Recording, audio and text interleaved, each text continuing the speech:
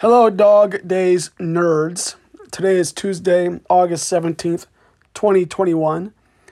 Before I get going, let's send out some best wishes to our Dog Days brother, Michael Butler, whose home is being threatened by one of the fires out there. His mountain home, I should say, not his first home, but he's had to evacuate, so he and his family are safe, but let's hope the house survives. Good luck, Michael.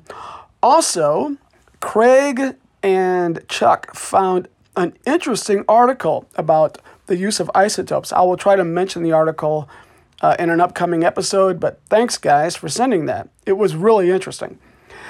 Anyway, yesterday we talked about brachytherapy, where you simply place a radioactive source near cancer cells. That's not always easy to do if the cancer is more widespread or harder to get to. In some cases, you can instead use targeted radioisotope therapy. I'll mention two variations on how to do this. Method 1. This uses the natural affinity of some organs have for certain elements. For example, iodine has a strong affinity for the thyroid gland. So much so that in the aftermath of a nuclear accident, or a nuclear bomb, it is best practice to dose survivors with a stable iodine 127, which of course is non-radioactive, to minimize the thyroid uptake of radioactive iodine 129 and 131, which are fission product isotopes. All natural iodine is iodine 27. The idea is if you flood your thyroid with iodine 127, the radioactive versions that you're breathing in because of the nuclear accident won't go into your thyroid. They'll just pass through you. Using the same idea, iodine 131 is used to deliver radioactivity to the thyroid to treat thyroid cancer. This may seem a paradox, delivering to the diseased thyroid the very same isotope that can cause thyroid cancer. However, the treatment depends on the fact that cancer cells are replicating at a much faster rate than normal cells. That's much of what makes cancer cancer. A single dose of iodine 131 will not only target that thyroid, but will be preferentially toxic to proliferating cells of the tumor.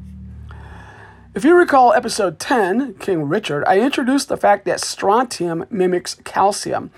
Thus, radioactive strontium, specifically strontium-89, can be used to treat patients with bone cancer by feeding patients strontium salts or via infusion. Strontium quickly makes its way to bones and emits beta particles, high-energy electrons. Likewise, radium can be used. As with strontium, radium is in the same group as calcium and mimics calcium and finds its way to bones. Radium-223 is used for this. All natural radium is radioactive, and very little is found on Earth, so surely they must synthesize radium-223. The brand name for this treatment is called Xofigo, and it's used to treat bone cancer that began in the prostate. I don't know why.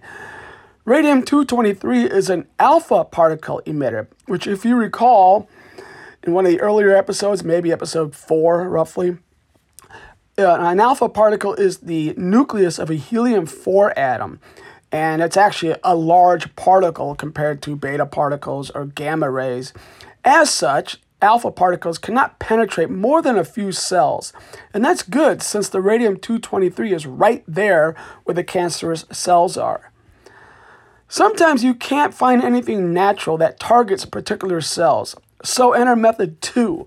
In this case, a biochemist can synthesize a molecule that targets specific cancer cells and also carries the radioactive isotope. The drug Zevalin joins radioactive yttrium-90 with an antibody that itself binds to B cells, which are part of the immune system. B cells are lymphocytes that are involved in the creation of antibodies. They themselves are susceptible to malignant transformation. Zevalin seeks out B cells, binds to them, and delivers the yttrium-90, which kills the malignant B cells. Note, yttrium has only one stable isotope, yttrium-89. Yttrium-90 is radioactive with a half-life of just 3 days, and it emits both beta particles and gamma rays. There are many radiotherapy treatments that work via both of these methods discussed today. By the way, in the 2000s, I worked for a company in Indianapolis called Semaphore Pharmaceuticals. It doesn't exist anymore. Worked there for about 5 years. We created an anti-cancer drug. My boss created the drug, employing the second method, except we didn't use anything radioactive. Instead, we attached a regular anti-cancer molecule to a small peptide. A peptide is a group of amino acids, in this case just 4 amino acids stuck together.